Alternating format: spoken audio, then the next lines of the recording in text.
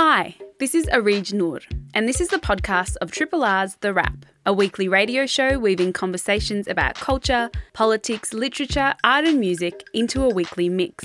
Broadcast live on Triple R from Kulin Nations Land in Melbourne, Australia, every Wednesday. Hope you enjoy the podcast, and if you have any questions or feedback, feel free to get in touch via the Triple R website. Dr. Brian Makundi is an academic philosopher and health humanities researcher with a background in medicine. His work is directed towards understanding and addressing the social configurations that improve or worsen the well-being of those served least well by society. Dr. Brian Makundi, thank you for joining me on the line today. Thanks so much for having me, Rachel. I wanted to ask you a little bit about this piece that you've written on your blog. It's titled Thinking Through COVID-19. And I've been thinking a lot and also not doing much thinking because my brain can't really process that much at the moment. But I have noticed that there have been, a set of facts, in inverted commas, about COVID-19, that it doesn't discriminate, that we need to focus on logical approaches as outlined to us by medical experts and, bigwig academics and policymakers. You're not totally convinced by this. Why? No, it's interesting, isn't it? It's there's this really interesting paradox where when there is a crisis, like when we all kind of need to come together and make a concerted effort to addressing stuff, the reflex is to fall back on what we know, right? The reflex is to kind of to do what seems the most sensible in the system to do at the time. And, there's a sense in which that's considered, but there's also a sense in which emergency or crisis becomes this alibi that keeps us from having to seriously think through why we're in the situation we're in and how best to deal with it. So, the idea that a virus doesn't discriminate because it's just a pathogen, it's not a thinking thing, it's one of those kind of cliches, right? It's one of those ideas that's just out there that, if you actually think about it, doesn't stand up to scrutiny. But, I don't think we're very good at scrutiny when we feel like there's an emergency or there's a crisis that's upon us. But when you're in a time of panic, is there time to think? Do we have the time to think about bigger, broader social issues during this time of crisis? And I think the conventional wisdom is that no, because it's crisis. But actually, we can't afford not to think. Yeah. I think that's exactly when you can't afford not to think. So, medical training is an interesting. Is interesting in this regard. Medical training is such that when there is a surgical emergency, there's some things that you just do almost automatically, and you're trained to do them almost automatically. But the almost is important, right? Because one of the most important parts of the training is trying to make sure that you're trained well enough to recognize when that automatic response doesn't apply. Because an automatic approach to everything will mean that in some cases you're wrong and some people will be really badly served. And I think, so the reflex to not think, to just act because we're panicking or it's a crisis or it's an emergency, the reflex is understandable. But I think it's the same with pilots, right? The good pilots know that yes, there are some set responses when things are going wrong, but also the really, really good pilots know when not to follow those set responses and when to kind of dig a little deeper and ask, is there something that we're not thinking about that we ought to be thinking about right now? And I think the same holds for us as a society in this moment. It's interesting because Australia has a habit of, and has a history and a context of tending to revert back to some really kind of heinous policy and thinking when we're in a time of crisis, economic crisis or anything at all. And we have this tendency to really revert back to, you know, the worst of the worst. And that is a fear that I have when it comes to this COVID-19 crisis. Yeah, I agree, right? And because what people revert back to, what a society reverts to is what's comfortable and what's kind of most ingrained. And so one of the things we have to ask ourselves is, as a society, what's ingrained, right? Like, what are those aspects of our society that are so deep-seated we just don't pay them attention most of the time? So, you know, we take for granted that we're a prosperous nation, but we don't interrogate how that prosperity came about. At what cost, what actually happened over time, what injustices have made for and have facilitated that prosperity. And so a reversion to what got us here can only mean a repetition of some of those injustices, right? But you know, what's difficult is that for too many of us are too invested in the status quo. You know, too many of us, under the best of circumstances, do well with just the prevailing injustices that it seems like a good idea to go back to the way things were. And, you know, a parallel is, you know, in Australia, for example, there's a lot of criticism of the Donald Trump Make America Great Again. And rightfully so, right? Because it's like, at which period do you want to go back to? You know, like pre-civil rights, pre-women's suffrage, which, you know, civil colonialism, which period do you want to revert to? But the same question applies to us, right? Like, if there's a comfort in a pre-COVID situation, it's like, which exact pre-COVID situation are we comfortable reverting to? Yeah.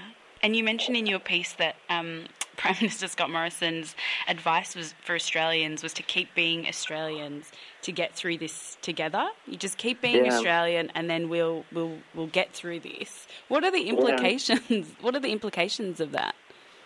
Well, and again, it's like, if everyday Australia works for you, then that seems perfectly reasonable.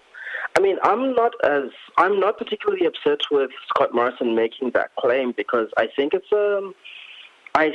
it honestly illustrates the position of most members of Australian society. Right. Most people are invested in the pre-COVID situation remaining as is, you know. And so for me, what's more useful than kind of shaking our heads with Scott Morrison is thinking, okay, so why is it that so many of us buy into this? You know, like, because, you know, policy making hasn't fundamentally changed as a result of COVID. You know, the workings of government haven't fundamentally changed. The practice of medicine hasn't fundamentally changed. You know, the education system hasn't fundamentally changed. And I think the reason it hasn't fundamentally changed is policymakers for the most part, educators for the most part, medical professionals for the most part, are as invested in Australia being Australia, you know, in a pre-COVID Australia as Scott Morrison is. And that's a frightening thought, right? Yeah, the fact that we have a jobs keepers allowance, and there's a distinction between people who have apparently lost their jobs to no fault of their own, and by implication others who therefore are deservingly unemployed. You know, the fact that when some people need to be quarantined, they get put up in nice hotels, and the same kind of consideration isn't given to the so-called homeless under normal circumstances. The relationship between the state and, you know, like Aboriginal and Torres Strait Islander communities, like, you know, questions of sovereignty and community control. There's there's a lot about how we ordinarily structure our society that points to the ways in which the society functions very differently for people who are situated differently in this country. Absolutely. Being Australian and kind of continuing perpetuating that status quo in the time of crisis is a terrifying thought for a lot of people who don't benefit from that, right? Yeah. It's very interesting to consider a perspective like yours at this time, because we're told so often that it's just time to act now, right? And every time you act, you're making a decision, and you're basing your decision on the knowledge base that you have, and the people who are given the space to, make decisions based on their knowledge base are not representative of the whole of this country. What can we do, though, in a time like this to try and move away from this? Yeah, that's a wonderful question. I mean, the first thing is, I think, to recognize just the depth of the affective investments, the emotional investments that people have in the status quo. Because it's not just something as simple as, I'm not sure that what's ultimately most important is the well-being of society.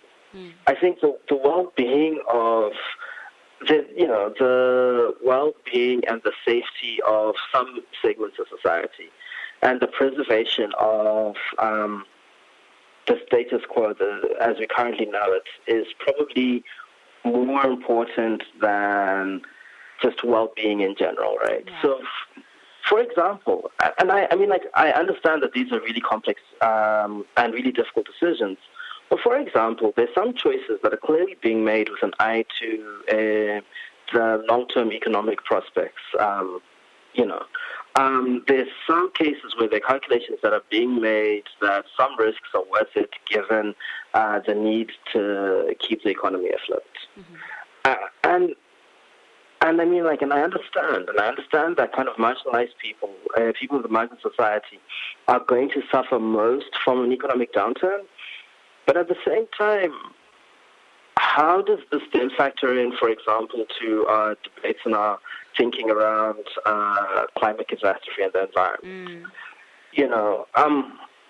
Our kind of emotional investment in how things have always been probably has a lot to answer for in terms of why there haven't been radical steps taken to minimize carbon emissions, right. And so I don't know. I think the one thing that's definitely unhelpful is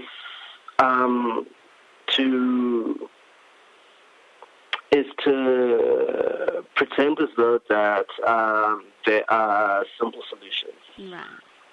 Because again, I feel like one of the sad things about the situation is, the government has a responsibility to reassure, but it also has a responsibility to educate the public and to tell the truth.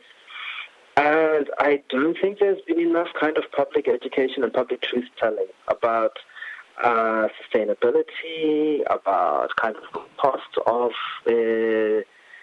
way of life up until now, about kind of issues of just economic distribution. And so there's this opportunity for kind of truth-telling and, communal discussions about what kind of society we ought to be that aren't happening. Yeah. It's interesting because I think about, a time like this, state of crisis and panic that we're in around the world and in Australia, as a time where, conversations and thought can be locked. But what I have found through your piece and just having this conversation with you now is that it's a perfect time to question how we got here and why we got here. And where we can go in the future if we want to change the way the status quo in this country gets to make, gets to be perpetuated, but also is very much backed and supported by the people that it benefits. And I think that you're absolutely right, that it's right, like now, and given the situation that we're in, is the perfect time to start considering what has happened for the last however many 100 years, and what that means for the future. Yeah, absolutely. And, I think I don't read a lot of Foucault, but like there's this one line that he has where he talks about wanting an insurrection of subjugated knowledges, which I just think is just gold, right? Yeah. And I think in this country, it's like there are people who've been kind of thinking through and dealing with and trying to make sense of the catastrophic. You know, I mean, like since 1788, indigenous communities have been grappling with the catastrophic, right? Yeah. I think about the community sector, community radio, community organizations, environmental groups.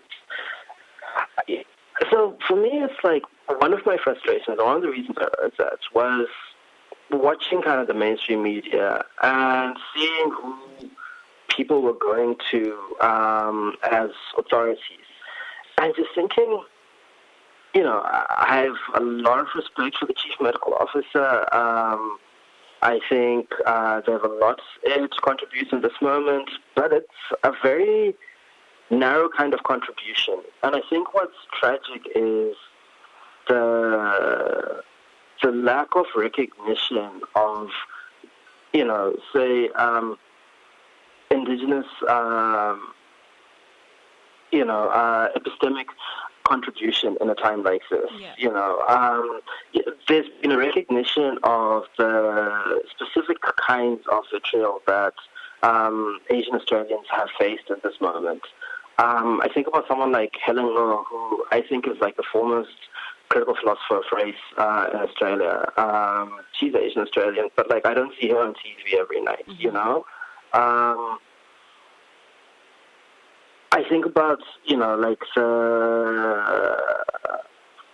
the folks, there was almost a couple of years ago when Tanine Ernest Williams led that protest. I was like, let's burn this down. Like, I've thought about this, and I was like, and if you read her entire statement, it was essentially something along the lines of, the status quo is unsustainable and unjust. We need to raise that to the ground and collectively find ways to build a more just society.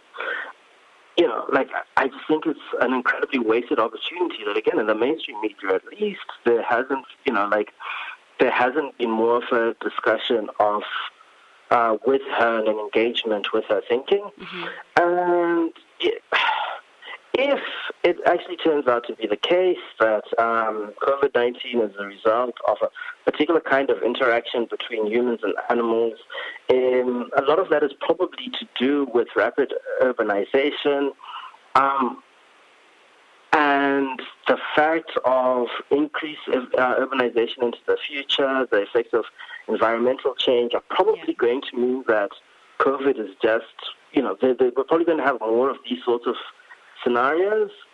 I mean, I don't understand why we're not having more conversation with environmentalists and environmental organizations. You and me both.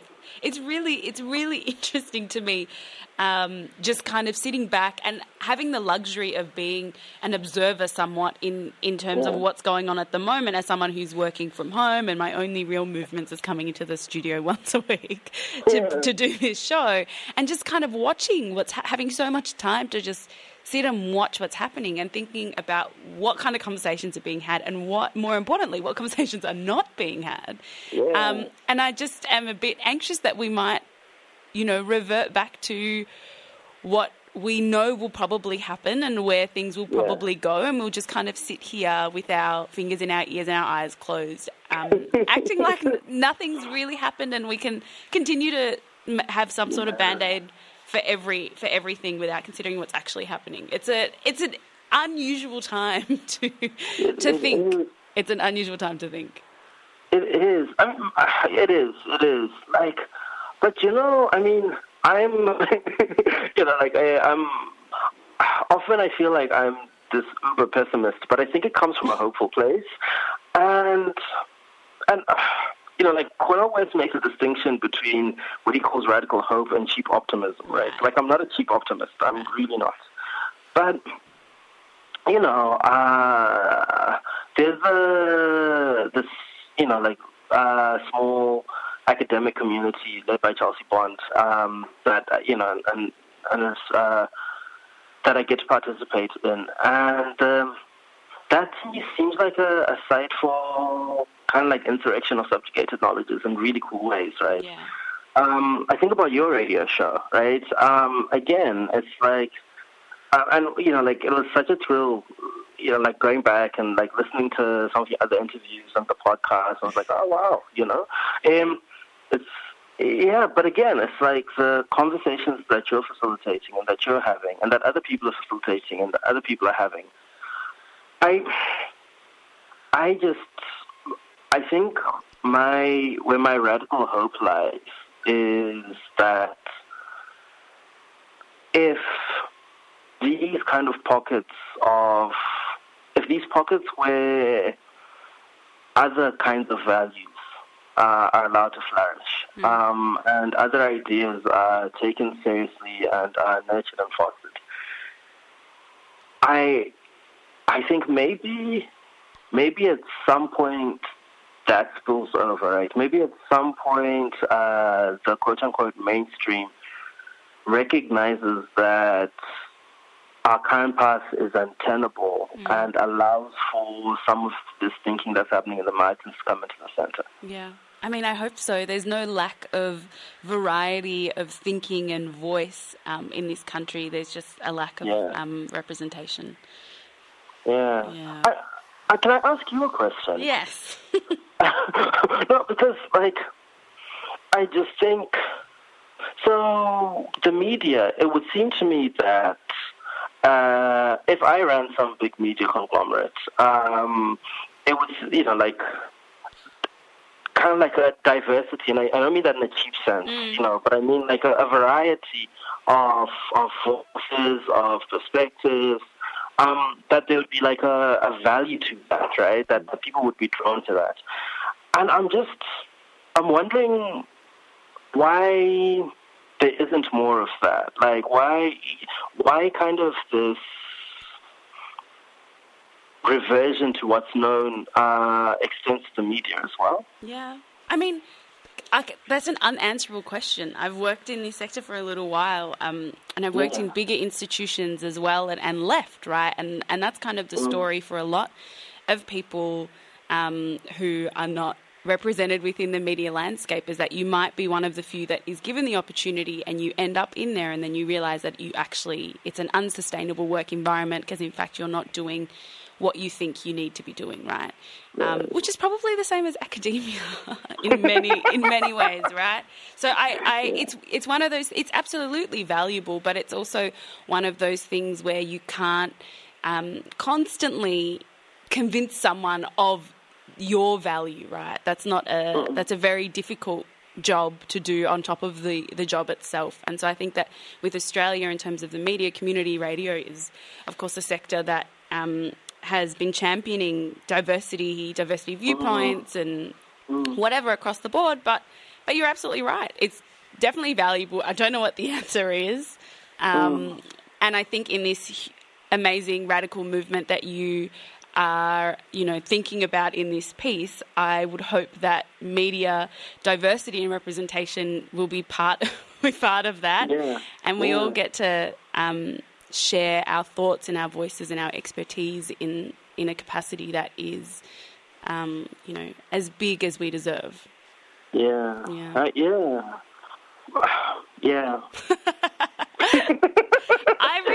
I really enjoyed reading your piece, Dr. Brian Makundi. Anyone can jump online onto your website and have a read of it. It's called Thinking Through COVID-19. It's a blog post on brianmakundi.com. And I think it is one that you probably want to sit and read with a cup of tea and try and digest. There's a bunch of references in there that you can go back and have a look at as well. Thank you so much for your time this morning. Thank you. That was wonderful. I enjoyed that. Hoda Afshar is a Melbourne-based artist and scholar whose photographic practice straddles a line between staged image and reality. Her work considers the representation of gender, marginality and displacement, and she will be presenting tomorrow afternoon as part of the VCA Art Forum. Hoda, thanks for joining me today. Hi, thanks for having me on the program. I want to just start at the very start, right? So when you started taking photos when you were younger back home, what was the beginning of that like for you? How did it even come about? Oh, okay. When I was at school, I did a course on photography, and first time I was at the darkroom, like many others. It's very cliche saying that, but that's true. Like when you print your first photograph in the darkroom and you see it appearing on the paper under the red light, it's just magic, you know. And I fell in love with photography from then, and then I got into the art university in Tehran, and then I did my bachelor majoring in photography. And I knew straight away from then that this is what I want to do for the rest of my life, and that's where my relationship with it started. What kind of photos were you taking when you were in Iran?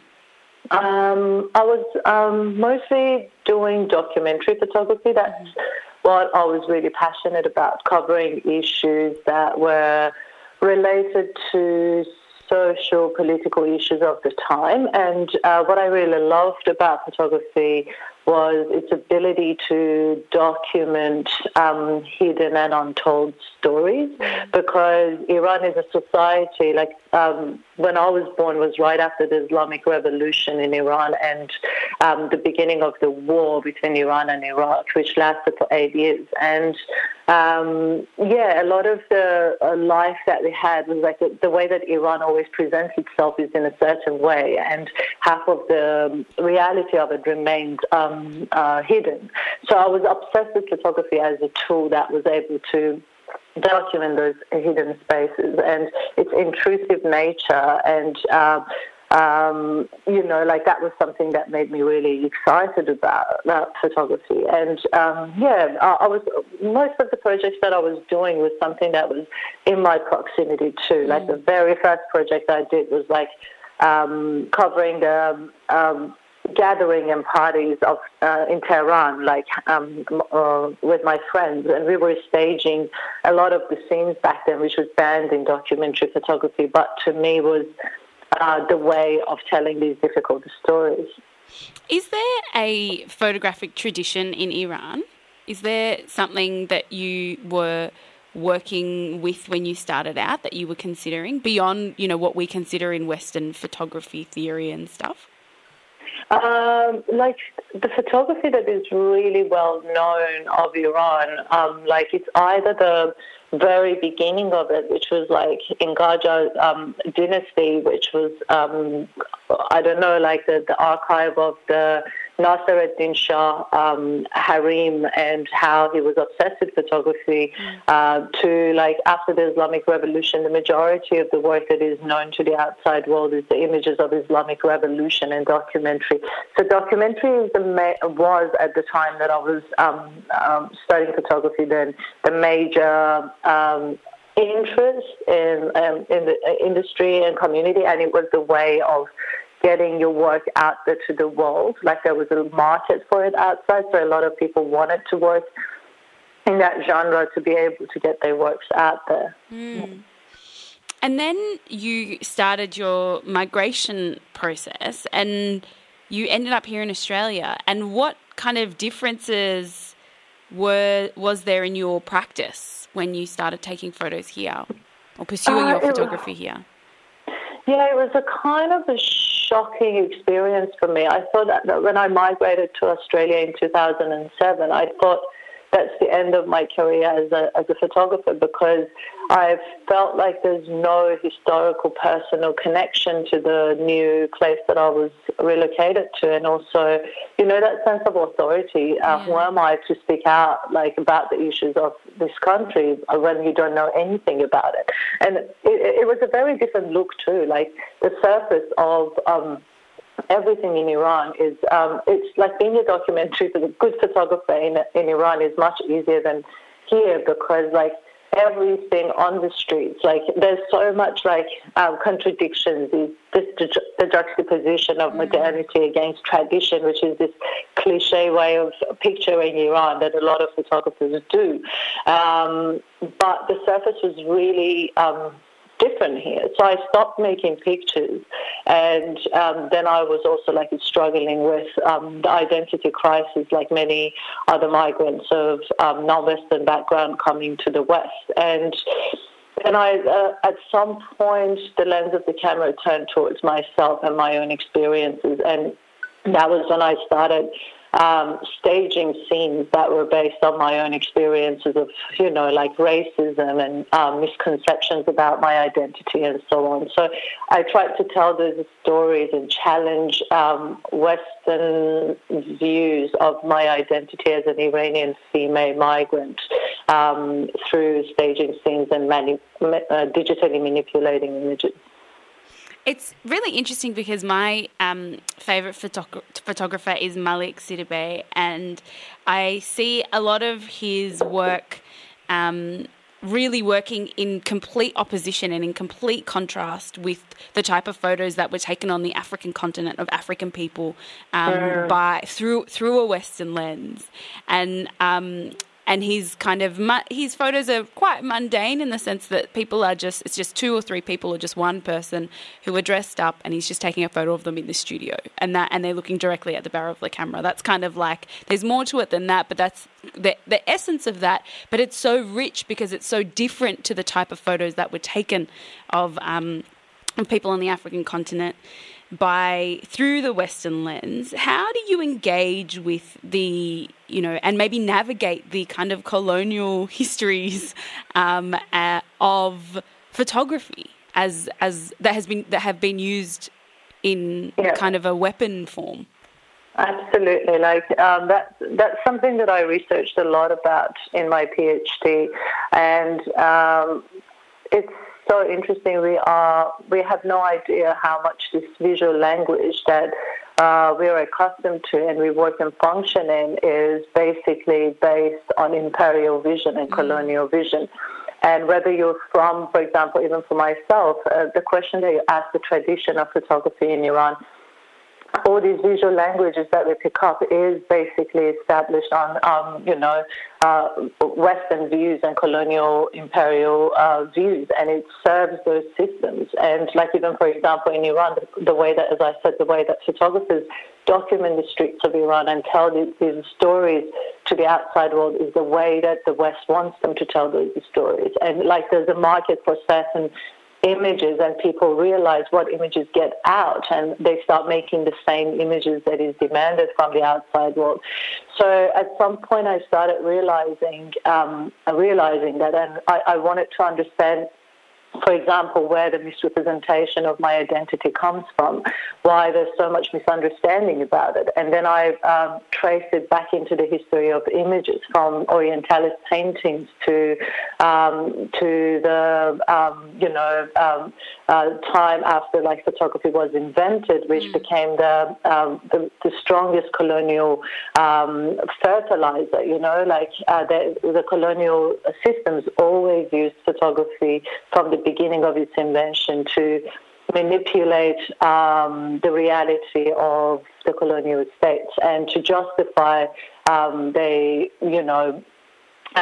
violence that they impose on those people. They portray them always as barbaric, as uneducated, as violent, and so on, and to justify why they need to colonize those spaces, to educate them, and so on. So when you understand these histories, then you start questioning your way of making images, and whether there's any point to continue making work in that tradition, or for me, it's like the need for the invention of new visual languages and changing the way that we construct images and the way that we go about making images, instead of telling the stories of people I try to tell the stories with people and in collaboration with them, if that makes sense. Yeah, and there's this incredible project that you did in Manus Island with some of the men over there a few years ago. How did you engage with that project? How did they contribute,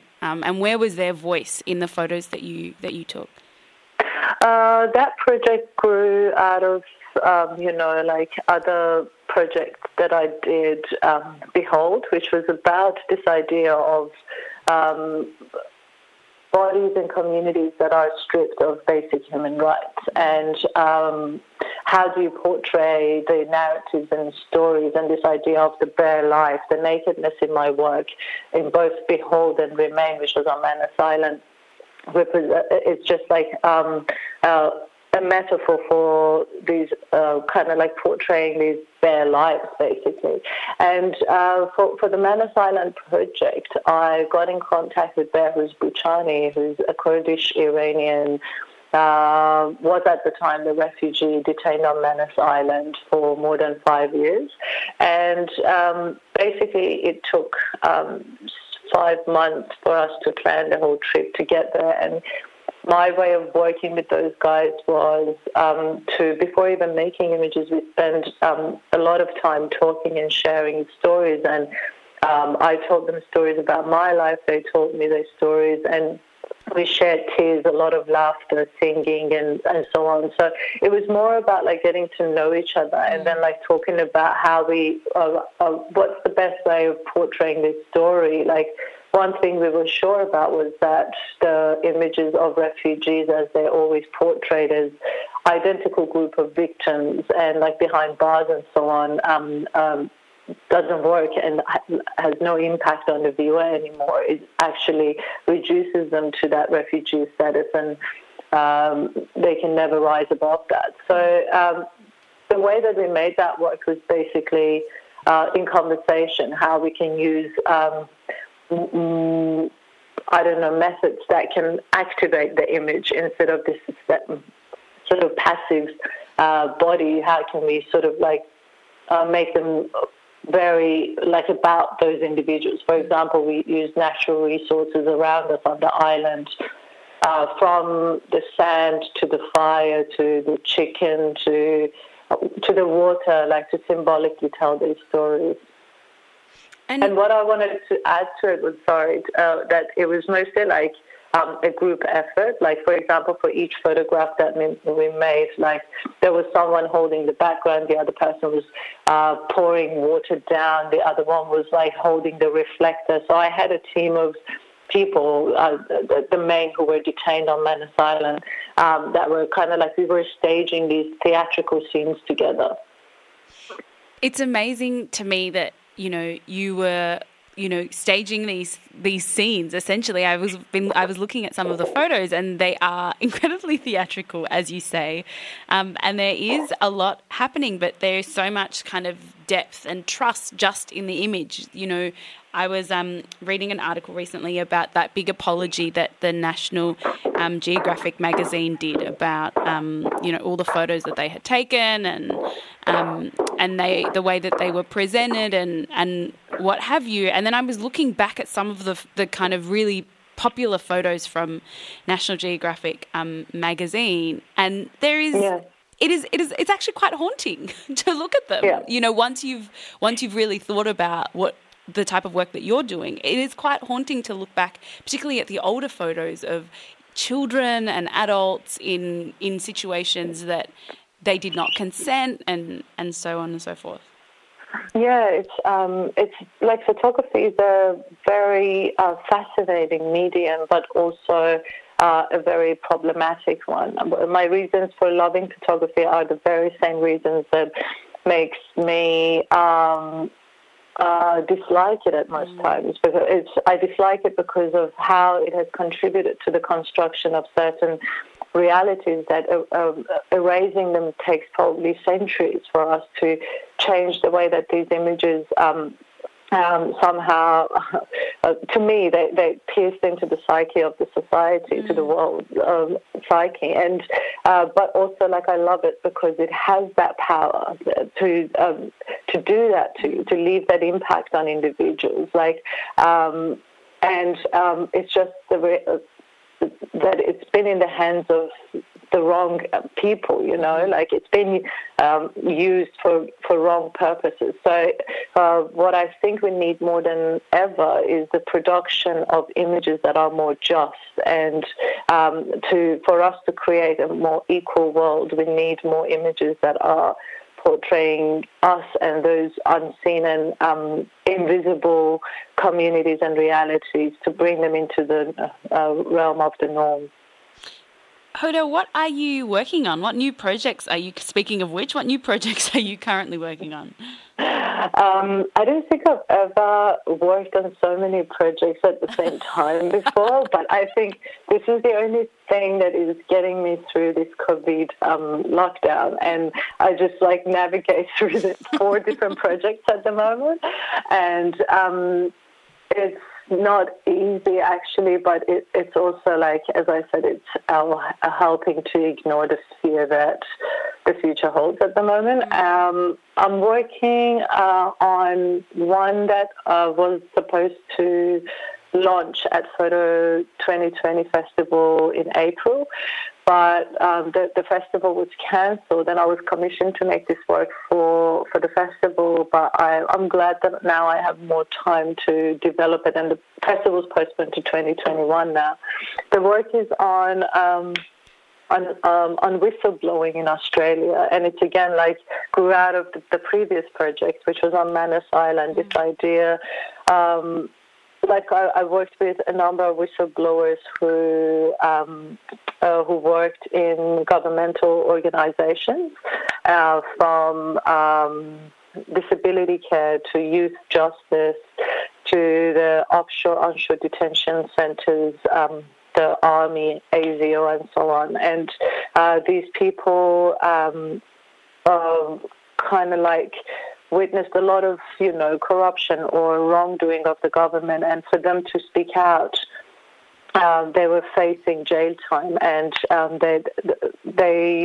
it's just this idea of I see the whistleblowers as the modern tragic figures, basically, and how this decision that they have to make for speaking out places them between, the morality and the system, the morality and law, and how for them at some point they speak out the truth and they lose their jobs, they lose their families, they lose their sense of security, and they're faced with a society that chooses to remain blind to that reality. So it's been a really difficult project and very heavy, and the responsibility that comes with it is quite big, and I'm so thankful of all the individuals who put their trust in this project. So I'm working on this one and a few other projects that hopefully will be shown in the next couple of years. That sounds pretty amazing. I can't wait for when this lockdown is lifted, and then Photo 2020, which will probably be called Photo 2021, is a festival that happens, and then we can all go and physically see some of this work at some point. But for now, you're doing a talk via Zoom tomorrow afternoon as part of the VCA Art Forum, and you'll be speaking to a bunch of different things, including what we've spoken about today. What time is it? It's at 12:30. Mm-hmm. Awesome. Yeah. And how can people just register? What's the process to get into it? Yeah, just go on VCA Art Forum website and register online, and they will send you a link. And it's open to public, so everyone can join the talk. Excellent. So that's tomorrow, Thursday, the 7th of May from 12:30 p.m. Jump online to the VCA website and search Art Forum, and you'll find the link to register and put your details in, and you'll get a Zoom invitation or a Zoom link, and you'll be on your way to hearing this virtual talk by Hoda. Thank you so much. Thank you so much for joining me today. You too. Have a good day. Bye. Bye. You're tuned into The Wrap here on 3RRR FM with me, Areej, and I'm very excited to introduce my next guest. It's really weird to do this over the phone. It's Sampa the Great. She is... Hey, friend. She is a million things. She's born in Zambia, raised in Botswana, and now based here in Melbourne. She's a musician and an artist and this incredible creative woman who is still managing to be creative despite the lockdown. How you doing? Oh, Lord. Hey, friend. How are you? Thanks for okay. having me again continuously. Listen, you need to know that every time I pitch that I'm going to have you on the show, I'll be like, oh, yeah, I think, well, maybe we can get Sampa on for next week. Everyone's like, yeah, cool. All right, so... what time? How we... And I'm like, oh, okay, so this is a little bit more informal for me than it is for people who are trying to run a radio station. That makes so much sense. Every time I come on the show for an interview, I'm like, okay, should we do the friend thing or is it profesh? And now I've just learned to be like, okay, let me just talk to my friend and we'll see what happens in between. I think that's just what it has to be. And right now we're in these really unusual times. I think that everyone listening out there just wants to hear a nice conversation with people who know each other and people who don't know each other. So, it is what it is. Yeah, it's been really tough. Like the beginning of the pandemic for me, I think, was a huge halt. I'm a person who didn't know how to be still, especially after, the return and the project just dropped. Everything was like touring, everything was making music, and that just all came to a halt. So I think it's a huge emotional moment for the music industry and for myself as well, because obviously no one knew that this was going to come. Mm-hmm. So, yeah, it's just been really tough to stop and be still, which has been one of the biggest things for me, is to be still personally and professionally. And, the beginning of the pandemic for me was just dealing with everything emotionally. How is this affecting me? How is this affecting my family? How does this make me feel?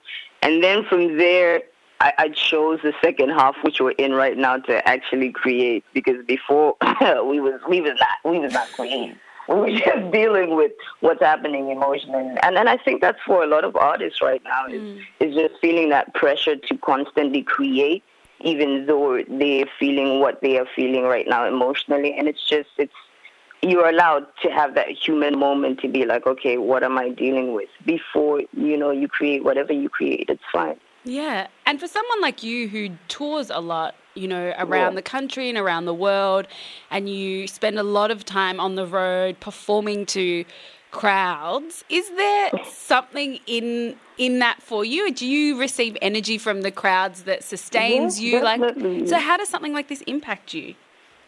That connection is lost. That personal face-to-face connection is lost. The beautiful thing about music is it's able to bring so many people together from so many different places, and to experience that is so healing and shows you how we all resonate with music.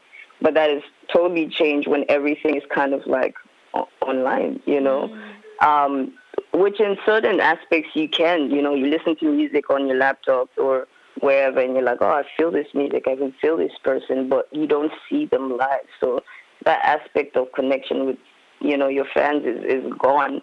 And so you kind of have to, restructure everything and try and still connect with people through technology, which is kind of the new way we're going right now.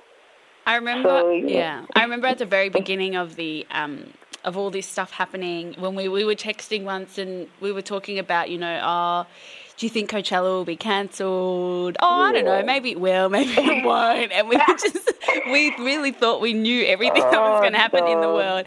And suddenly it all Coachella postponed for October or something like that, which doesn't seem particularly likely. No, I don't think it will go ahead. This point. It's huge. It's a huge impact of everyone, even, stage crew, everybody behind the festival, everybody's being hit. And it's a bit disappointing to see, the arts industry not really get the funding and the backing that, we're used to giving everybody when these things happen. And, we kind of have to lean on ourselves right now. We're all virtually unemployed and trying to figure out a way where we can create and also, be compensated for how we create. It's an unusual time. It is a totally unusual time.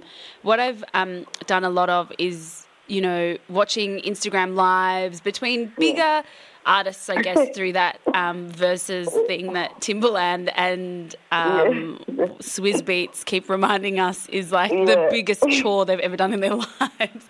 But I've been watching all of these artists perform, and there've been DJs performing on Instagram Live, and I have a bit of a complicated feeling about that, particularly for artists who are struggling at the moment, this kind of expectation to continue to make content. 100%. How have you navigated that? In the beginning, it was just straight up, I ain't doing it. I don't care. I'm not doing it. Which would be met with a bit of, frustration. Hey, you sing, you rap, why can't you perform for us? And it's just like, you do understand this is a human being experiencing something, I'm not here solely for your entertainment. Let me feel, let me go through this as well. This is affecting me in every way, personally, financially, So I'd like the time to also experience this.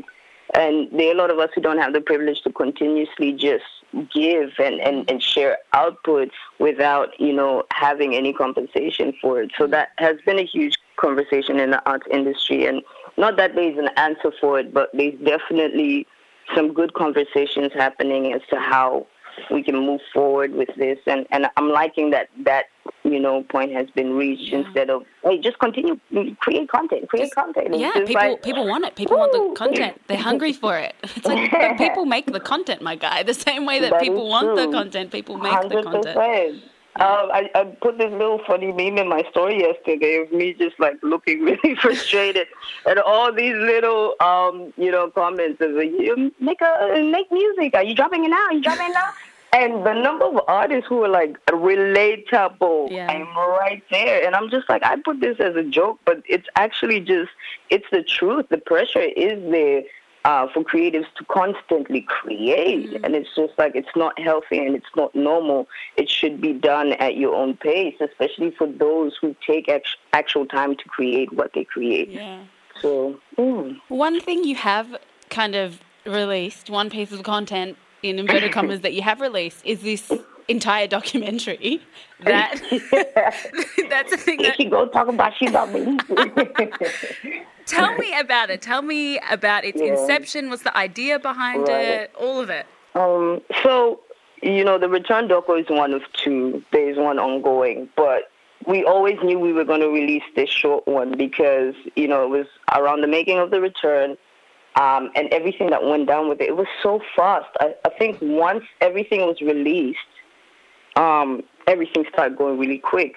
From singles, music videos, interviews, everything, touring, everything started really going quick. And it was a blessing that everything was documented because sometimes you can't feel it as it's going.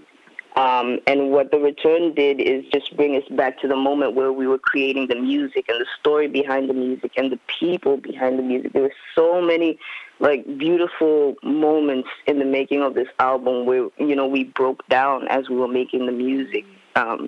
If you watch the short film, you would see a bit where Hussein, Monji, and I are literally breaking down, and JJ's in the other room crying, and we just have never shared that experience with each other. And it just shows you how deep and vulnerable it can go with these stories from people from different places to have the same exact feeling of belongingness for home. And just that moment for me is something that I wanted to share, including just going home itself, going to my high school and seeing the students there and them actually recognizing what I do and it being like, this is like 360. This is a 360 moment for me. Going to the old house I used to live in, shooting a music video with my parents, that just closed that gap of, that's that music rap thing Sampa does over there. To them being in the songs and in the music videos. And it felt like that little girl whose dreams came true, basically, and it was just all documented. And we decided to just put it out. We no expectations of it. We didn't want a huge, situation with it. Everyone's being still at this moment. Everyone is, reflecting their journey and their music. And I just thought it was a perfect time to release the documentary. It was a perfect time to release the documentary, and I remember I watched it again last night, and that moment with Hussein is one that is so, I always have such a visceral response to it. I find I'm always so emotional watching that, because I can really see the process that's going on for him in the moment. When you capture something that is so deeply authentic, and in the moment you see someone's emotional response to it and release and relief. It was just, it's such a strong moment. To be allowed to be able to share that, that moment, everyone in the documentary, just to freely be like, okay, we're going to express ourselves here for you, Sampa, and it's going to be the most vulnerable bits of ourselves. And, having that and respectfully sharing that with, It was beautiful. It was beautiful. Brilliant. It was brilliant. It's fantastic. I'm not, of course, when this is I'm not trying to say anything, but there hasn't been many releases in the last minute, right? And that's cool. And that's cool, right? I hate new songs. I haven't actually heard a new song in a minute, but you were featured in a track called Outer Body Stranger by a group called Super Ego. Tell me about that whole process and who they are. Yeah. Oh my God, Super Ego is a group from Perth. Amazing musicians. I love when you're able to, push a genre of music and just add whatever your inspiration is to it. And that's what they do. So I was thrilled when they asked me to be a part of the song. And so Nelson, who's the lead singer in the group, sent me a story about him looking for his ancestral roots. And he wanted me to be a spiritual guide within that journey, and we tried to portray that in the song. And I just have never been asked that. It was so beautiful the way he asked me to be part of the process, and we just talked through it over phone. And I wrote my verse, I sent it through, and he loved it. And hopefully we get to work on more songs together. But yeah, I think that was one of the last kind of releases I worked on. But I'm still working on music as we speak. It's so funny. I said the first half was spent not creating, and the second half is just full on learning everything that I've ever wanted to learn. So guitar, I'm on that. Producing, now I'm on that. And then I have an EP and working on Mwanje's second EP. Mwanje needs to release music, and that's all I'm going to say. And I'll just leave that there. I just feel I will leave it there. I feel like this moment in my life is dedicated to Mwanje releasing music as soon as humanly possible. But the thing is, it's there. It's not like we're just talking. Oh, the music is there. So soon, hopefully. No pressure, but pressure. I'm trying to not, Joe Jackson, the situation, obviously, is my family member. So I will just continuously support. But yeah, she has a full EP ready. She's actually working on the second one. And I'm polishing up my EP. So I'm just glad that we were able to create through this time, because I know a lot of people are finding it hard to create. But there's music, and, it'll be dropping really soon. This is very exciting to hear. I also need you to leave Joe Jackson in peace. I'm a play. I only use that in respect, because everyone in my family does something in media, and my poor parents are like, okay, so no one's going to do insurance. We're like, nah. No, my little brother's singing as well. So I love it. I'm going to play Outer Body Stranger by Super Ego featuring Sampa the Great now, and then we'll come back for a bit more of a chat and to talk about the playlist that you sent me. Beautiful. Outer Body Stranger, Super Ego featuring Sampa the Great. This song I've played on the show quite a bit already, because I absolutely love it. I also had not heard of their work before I saw your collaboration, and they're so sick. They're an amazing group. That's actually the first group where I performed live with them, and I did a whole scream rock situation. Listen. One just showed the video, and she was like, "What's going on here?" And I'm like, "I love rock. I'm screaming now." They're really, they're amazing. Their energy. They're so good. They're so amazing. And I love that, we've got our little Perth group and we are representing this country because sometimes we are a little bit not local focused, all of us in our music consumption. So that's really, really special. So what's up with you? What's happening now? Are we doing, I know that there's not that many shows happening, but... Yeah, you gotta keep on reminding us. Okay. I'm bringing you back. Yeah, back to reality. So for us, it's just creating now this new avenue because everyone's performing live, and so I reckon that's the next step. There's actually an opportunity happening this month because it's Africa Month. So there's an event called Africadelic that is happening this month, and they're just getting different African artists to perform live. And so if you keep your eyes on the social, there'll be a live event. And then just certain things I want to perform live with my sister. I have like two singers in this house, and we definitely want to do some covers, performances. Start going live as well, and doing it with balance though. Exactly, at your own pace. Exactly, we still do the events, we still, get our conversation, but we still will perform, and we still, we'll put things out there because we love to. So that's kind of what's going on at the moment. That's exciting. I mean, that's exciting. It's different from what, has been happening in the last minute. Listen, we have to just make this kind of stuff work. Even the fact that you and I are doing this interview over the phone and not in studio is a first for us, right? Like we've only done in studio interviews, but we're adapting with the times and we're still trying to make it work.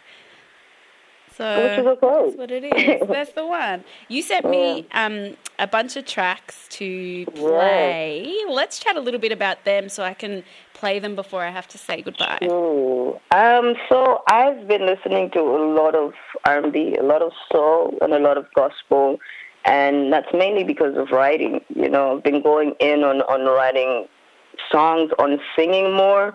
Even though I have been singing in my past projects, I haven't, been fully singing. Like, it's not just me alone in a project, and that's kind of the direction right now. So I've been listening to a lot of soul music, and this is kind of the sounds that I've been listening to, and I decided to put them into a little mix. So you'll hear a little bit of that. A little bit of that. A little bit of that. My friend, thank you so much for chatting with me this morning and for continuing to make all of this awesome music and being such a fabulous person generally. You for being a beautiful friend, and also happy belated in case nobody. I don't think these people need to know my business, but yes, it was my birthday yesterday, and I will accept all of your birthday wishes. Thank you, Triple R audience.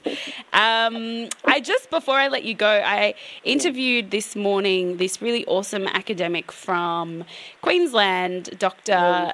Brian Makundi, and he's this academic philosopher. He works within the health humanities research, and he was telling me that he was listening back to some of the interviews that I'd done on the show, and the one that he loved the most was the one that I did with you when The Return just came out, and he said the only vinyl that he has that he listens to is of your album. So always spreading far and wide. Oh, friend, thank you. That's so beautiful. I know, he's really, really clever, and he was just like, I really, really love this album. I really, really love it, and I listen to it all the time. So big shout out to Brian Makundi all the way in Queensland, where all Sampa the Great stands. It's not just you, my friend. Thank you so much for joining me, and I'm going to play this mix. Oh, thank you. Love you. Love you too. Bye. Kira Peru, idiot. It was the last track from Sampa the Great's mix that she sent through to me. Before that, we heard from 1J with The Divine. We heard from Munga with Fool's Gold, Solange, Dreams, Kaya, Heavenly, and PJ Morton, First Begun.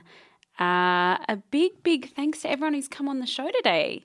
I've had a really nice jam-packed show. Big thanks to Dr. Brian Makundi, who's an academic philosopher and health humanities researcher. He's also a Sampa the Great stan like me, but he also has a background in medicine, and his work is directed towards understanding and addressing the social configurations that improve or worsen the well-being of those served least well in society. And he's written an incredibly thoughtful piece on his website titled Thinking Through COVID-19, and it urges us to really take this time to consider the type of society that we have built and what we want for our future. You can jump on brianmakundi.com and you'll find the blog post there. Big thanks also to Hoda Afshar, who is a Melbourne-based artist and scholar whose photographic practice straddles a line between stage image and reality, and her work also considers a representation of gender, marginality and displacement, and she'll be presenting tomorrow afternoon as part of the VCA, Victorian College of the Arts Art Forum, and that will be at 12:30pm. You can register for the Zoom link on the VCA website. And of course, a big thanks to Sampa the Great for jumping on the phone to chat. Jump on her socials for any announcements on live performances, albeit probably virtual live performances. You should also check out her documentary. It's on YouTube. There are links on her socials as well. And coming up next is the gorgeous Mel Cranenberg, who has a mad jam-packed show for you. And after that, of course, Beth AQ will take you through the glass house. It has been so much fun hanging out with you this morning. It is such an honour and such a joy to come into Triple R and present this show to you every single week, and such an honour and a joy to speak to all of the incredible people that I have the opportunity to speak to. So thank you for that. Be really kind to yourself and each other, and I will catch you next week. My name is Arij. Keep Triple R on lock. I'm going to leave you with a bit of Sister Nancy. Thanks for listening to this podcast of Triple R's The Wrap, a weekly radio show weaving conversations about culture, politics, literature, art and music into a weekly mix. Broadcast live on Triple R from Kulin Nations land in Melbourne, Australia every Wednesday. Hope you enjoyed the podcast, and if you have any questions or feedback, please feel free to get in touch via the Triple R website.